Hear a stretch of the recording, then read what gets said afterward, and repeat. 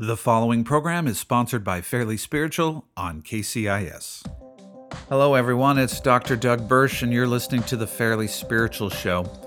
One of the biggest challenges we're going to face in life is this: we can serve the created or the Creator. We can serve the blessings that God has given us, or we can serve the one who has blessed us. This happens throughout life. We can choose to follow God, or we can follow the good stuff He's given us. On today's show, we're going to look at serving the Creator instead of the created. Please join us. The difference between serving God and serving ourselves is the difference in abundant life. Nothing in this world could separate me from your love. No mountain high or valley low where you wouldn't go to share your love with me. Well, thanks for joining me. I am Dr. Doug Birch, and this is the Fairly Spiritual Show. If you want to text the show, you can use this number, 360-818-4513, 360-818-4513, because it's radio. Got to say it 3 times, 360-818-4513. You can listen to this show live on Fridays. There's a repeat on Sunday on KCIS, and you can listen to the podcast if you subscribe through iTunes and SoundCloud and Stitcher. Go to fairlyspiritual.org for more information. That's fairlyspiritual.org. Also, to keep this show on the radio, we need some people to donate this week. I need at least one person to give $25, a couple people to give $100, so we can stay on the air. So go to fairlyspiritual.org and donate today. So I want to talk about this reality. The scripture talks very seriously and somberly about this struggle, that humans have perpetually and repeatedly turned from God and served the created instead of the Creator. In fact, serving the created is ultimately serving ourselves instead of the one who created us, serving God.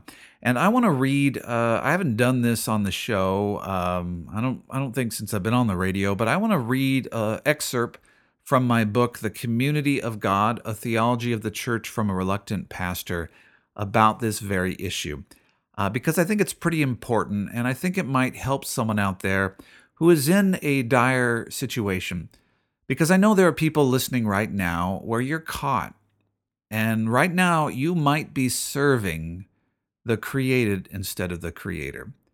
You might be making your decisions based on what God has created instead of making your decisions based on the leading of the Holy Spirit. And I'm going to get into detail on the difference between serving the created instead of the Creator. This is an excerpt from The Community of God, A Theology of the Church from a Reluctant Pastor, a book I wrote, and this is chapter 4, and I'm just going to read from it a bit, and then we'll explain. But please listen carefully, because this is a very dangerous place to be. If you look at the sins that occur in the Old and New Testament of the followers of God, this is where they go off the rails. This is where the followers go off the rails. This is when people go from being obedient to disobedient, from pursuing the blessings of God to putting themselves in very dangerous places when they begin to serve the created instead of the Creator. So this is chapter 4, Pursuing the Tree of Ruin. The story of Adam and Eve is a story of created community. Within the first family's history, we gain a glimpse of God's desire for human existence. For humans to be fully human, we must be in community. To understand the love of the Father, Son, and Holy Spirit, we must taste of a love bigger than ourselves, a love mutually shared and appreciated. Adam became two, and the two were to form a loving family that expressed the will of God on earth. However, just as the fullness of God is expressed in community, so is the depravity of humanity. Adam and Eve were unwilling to simply trust their loving Creator. Instead, they needed control. In pursuing control, they isolated themselves from their Creator and their created purpose, serving the created over the Creator. God created Adam and Eve in his image, to image himself on earth. Their lives were to be an expression of God's will and a demonstration of God's character. Ultimately, Adam and Eve were created to embody the prayer of, "Your kingdom come, your will be done, on earth as it is in heaven." Matthew 6:10. However, Adam and Eve refused to follow their God-ordained path. Instead of carrying out God's will, they chose to pursue a will of their own. They chose to serve themselves instead of God. They chose to serve the created instead of the Creator. The Scripture states that God placed Adam and Eve in the Garden of Eden. Within the garden, He gave them all they needed for abundant life. Quote, "Every tree that is pleasant to sight and good for food," including, quote, "the tree of life." Genesis 3:9. Adam and Eve were placed in Eden's garden to, quote, "to work it and keep it." God also called them to enjoy the fruit of every tree in the garden, but one, quote, "You may surely eat of every tree of the garden, but of the tree of the knowledge of good and evil you shall not eat, for in the day that you eat of it you shall surely die." Genesis 3:16. Theologians have debated why God placed a forbidden tree in the Garden of Eden. One also wonders why that forbidden tree had such a seemingly harmless name. If eating from the tree of the knowledge of good and evil would lead to death, why did not God call it the tree of sin and death, or the tree of depravity, or even the tree of rebellion? What is so wrong with knowing good and evil, and why would such knowledge lead to death? God's relationship with humanity is ultimately a relationship of love. If a relationship is rooted in love, there must be the option of choice. Love requires what we must be able to receive and to give love of our own volition. To have no option but to love is not love at all. God truly desired for humans to know and to experience His love. Therefore, He provided humans the option to choose to love or not to love Him. To have choice, humans must have options. If Adam and Eve had been provided no opportunity to sin, they would have had no opportunity to love. Therefore, God gave them the option to do other than His will and placed the tree of the knowledge of good and evil in their midst. In the context of choice, a tree that contained the knowledge of good and evil is extremely important.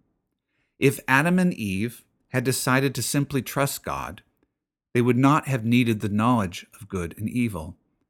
Knowledge is only needed if individuals want to make their own decisions or to come to their own conclusions concerning what is right or wrong behavior. If Adam and Eve had trusted God and truly believed they were to be expressions of His will on earth, they would have simply followed His lead and trusted His instructions. Maybe over time, God would have given them the knowledge of good and evil. But in the beginning, it was not necessary for them to have such knowledge to follow God. Knowledge of good and evil was needed only if they wanted to form their own opinion or second opinions on what they were supposed to do and say. Ultimately, Adam and Eve rebelled by making their own choice to serve their own purposes. Instead of serving the Creator, they tried to gain knowledge to serve themselves. God's response to this rebellion was to remark that Adam and Eve had now, quote, "become like one of us in knowing good and evil." In knowing good and evil, Adam and Eve were now extremely dangerous. Although they had been created in God's image and blessed with the ability to be fruitful, to multiply, and have dominion, they now had understanding they could use for their own wicked purposes.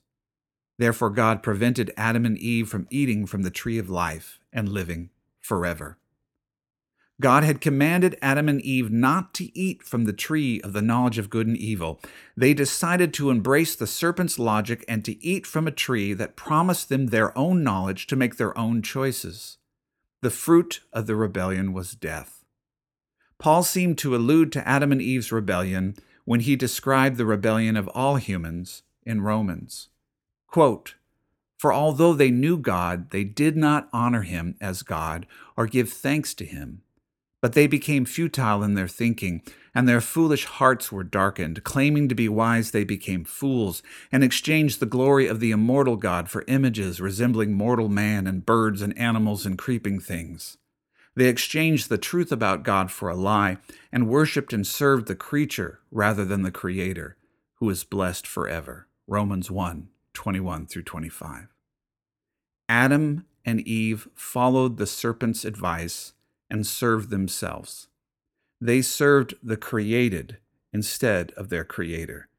They served themselves over and above God, as has every human.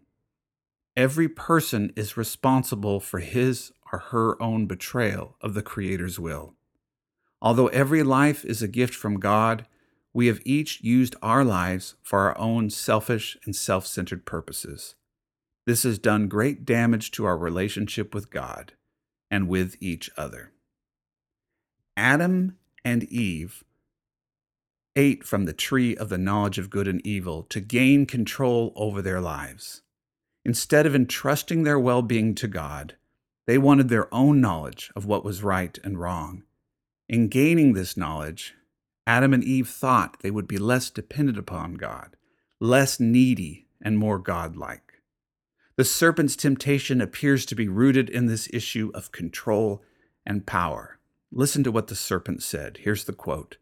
Now the serpent was more crafty than the other beasts of the field that the Lord God had made. He said to the woman, "Did God actually say, 'You shall not eat of any of the tree in the garden'?"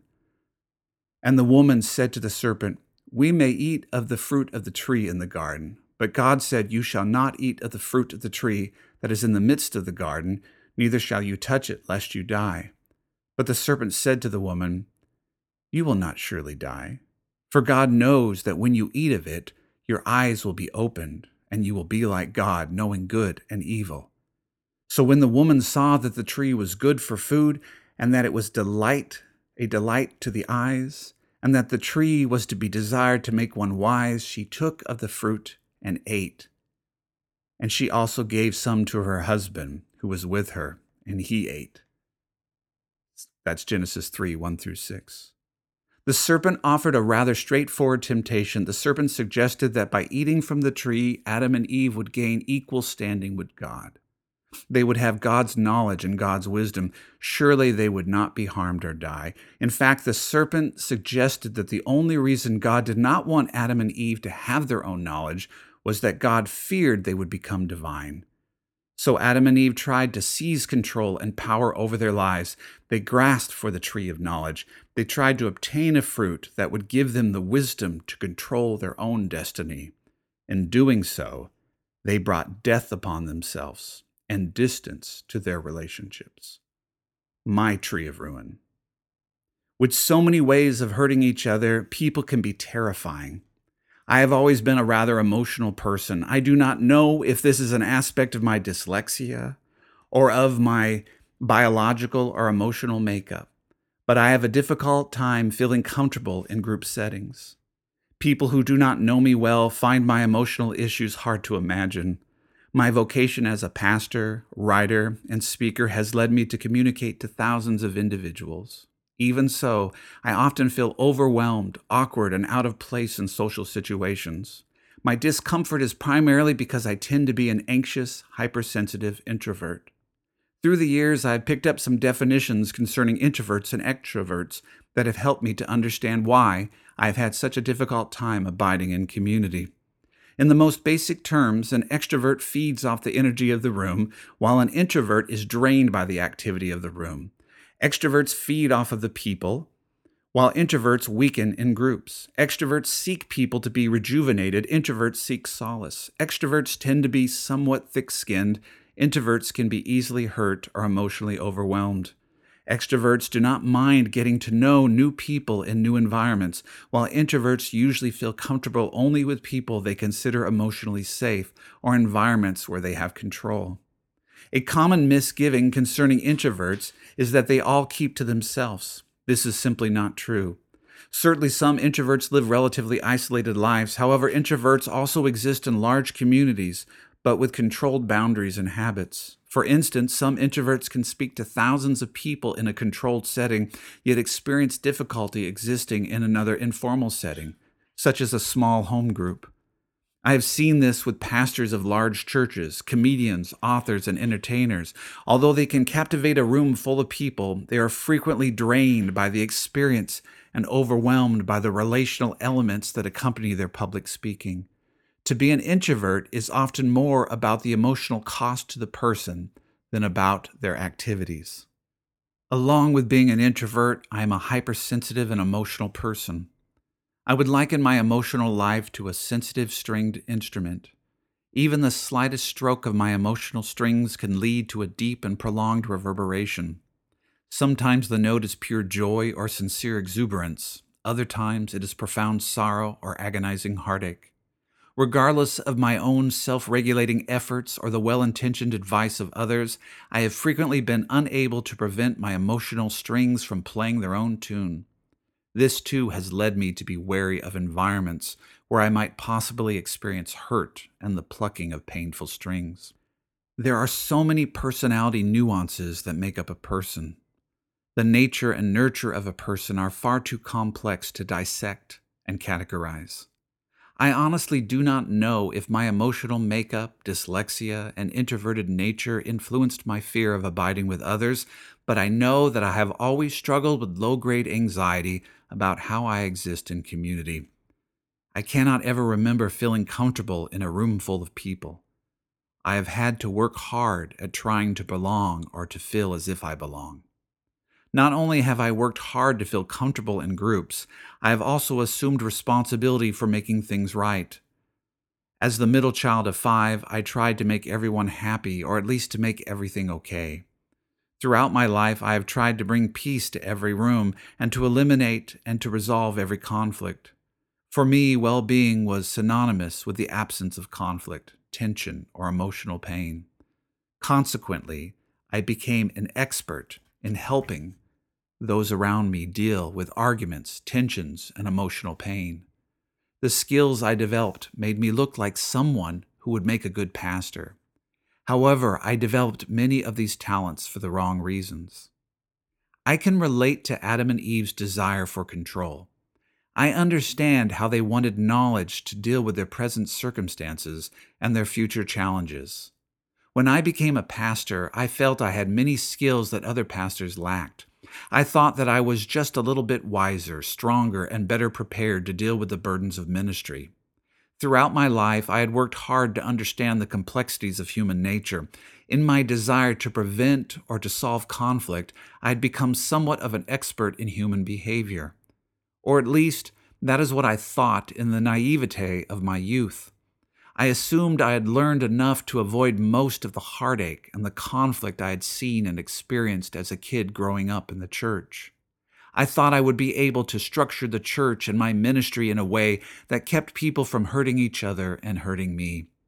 If I just said the right words, lived the right life, and structured the right church, I would create a congregation where people would not hurt each other, and more importantly, would not hurt me. I believe if many of us were honest with ourselves, we would admit to this primitive desire not to be hurt by others. Everyone desires to be loved, but if we cannot be loved, we at least do not want to be harmed. Consequently, we often structure our lives to mitigate our risk of being hurt. We avoid people, places, and situations that will increase our likelihood of being wounded. Sometimes we include the church in this list. For me, I tried to start a church that would satisfy the need not to be hurt. Sure, I wanted others to feel loved, but for me personally, my goal was not to be harmed. However, as I ministered, I realized that no matter how I structured the church, I could not avoid being hurt. I also noticed that even when I solved conflicts, these resolutions often did not bring me peace. Instead, my ability to solve problems or bring about conflict resolution made me feel more conflicted. Rather than bringing people love from God's tree of life, I anxiously sought wisdom from the tree of the knowledge of good and evil. I tried to process people through my own wisdom, from my own emotional well-being. Instead of learning how to make room for the love of Christ, I pastored people from a place of fear and anxiety for the purpose of control. I was loving people to avoid conflict, all the while growing more conflicted within myself. My ministry looked loving, but so much of what I did was motivated by a desire to make conflict and problems go away. Instead of growing in love, I was becoming a restless problem solver. While others were helped by my advice or pastoral counsel, I grew more restless. I grew restless because no matter how many problems I solved or conflicts I resolved, there was always another one on the horizon. No matter what I did or said or how I structured my church, discord was inevitable. The kind of conflict where people you have loved and invested your life in will scream at you, slam the door to your office, and leave, just because you gently said something they did not want to hear. In those first few years of ministry, I came to the stark realization that no one can avoid the conflict and hurt of community. Adam and Eve wanted the knowledge of good and evil so they could be like God. They wanted control. I also wanted to control my environment and the people around me. I wanted to say and do everything just right so I could avoid dealing with the reality of what happens when you love real people and foster real relationships. I thought that if I just did it better than everyone else, I could somehow avoid the pain of abiding with broken people, and I would not have to depend upon the grace and love of God. When I look back at my foolishness, I realize I was trying to lead without truly depending upon the reconciling power of the gospel and the hard, long-term work of authentically abiding with those entrusted to my care. I tried to avoid being dependent upon the power of God's grace, love, and mercy. I tried and failed. Instead of learning to love amid conflict, I tried to process people out of conflict. I'm thankful God had enough grace for me. He had enough grace to show me the futility of my efforts. He offered a better way and brought me back to the tree of life. Over time, I've learned to appreciate the assignment of simply loving people. It is not my job to solve every conflict. I do not have to make everything right or have all the right knowledge for God to be sovereign and the world to be okay. In fact, I do not need to figure out life's complexities. Instead, I get to learn how to love during conflict, amid the perpetual messiness that arises when people gather in the name of the Lord. I may be emotional, I may be an introvert, I may be anxious, I might even feel too weak to abide with others. Regardless, I do not have to control things. I do not have to take over, and I do not have to run away. I have a God who understands and who helps me when I face the complex realities of living in authentic relationship with people. I was created to put my trust in God, not in my own strength or knowledge. Therefore, I can learn to control less and to love more. That's from the 4th chapter in The Community of God, a Theology of the Church from a Reluctant Pastor, me talking about control. Are you serving the created or the Creator? Maybe you're anxious. Maybe you're worried. Maybe you're fearful. Maybe you're weak. Are you serving your strengths or are you serving God's power? Maybe it's time to stop controlling people. Maybe it's time to stop trying to figure everything out, just to entrust your life into the hands of God. I know that I can't control the world. It's not my job to control the world. I've got weaknesses that will be with me until the day I die. But I've been called to be a pastor, and so I can walk into the room, and I can be weak, and God can be strong. And I can be loving, and I can let people be who they are, and I can trust that God will be enough. Can you trust that God will be enough in your relationships? Can you stop controlling? Can you stop manipulating? Can you stop running away? Can you just abide in the room and say, this is who I am, and God's got to be greater, and God's got to be bigger, and God's got to be stronger, and God will be enough? Can we trust the Lord? Can we trust that His knowledge, His wisdom, His strength, His kingdom is enough? Come, Lord Jesus. Let your kingdom come. Let your will be done on earth as it is in heaven. We want to serve you, not ourselves. We want to serve you, not ourselves. Let your kingdom come. We love you. We thank you. In Jesus' name, amen. Hey, if you want to pick up this book, it's called The Community of God, A Theology of the Church from a Reluctant Pastor. It's available at Amazon. You can go to my website, fairlyspiritual.org, to find out more information. You can also subscribe to this podcast on iTunes. Go to fairlyspiritual.org to find that out and also to donate to keep this show on the air.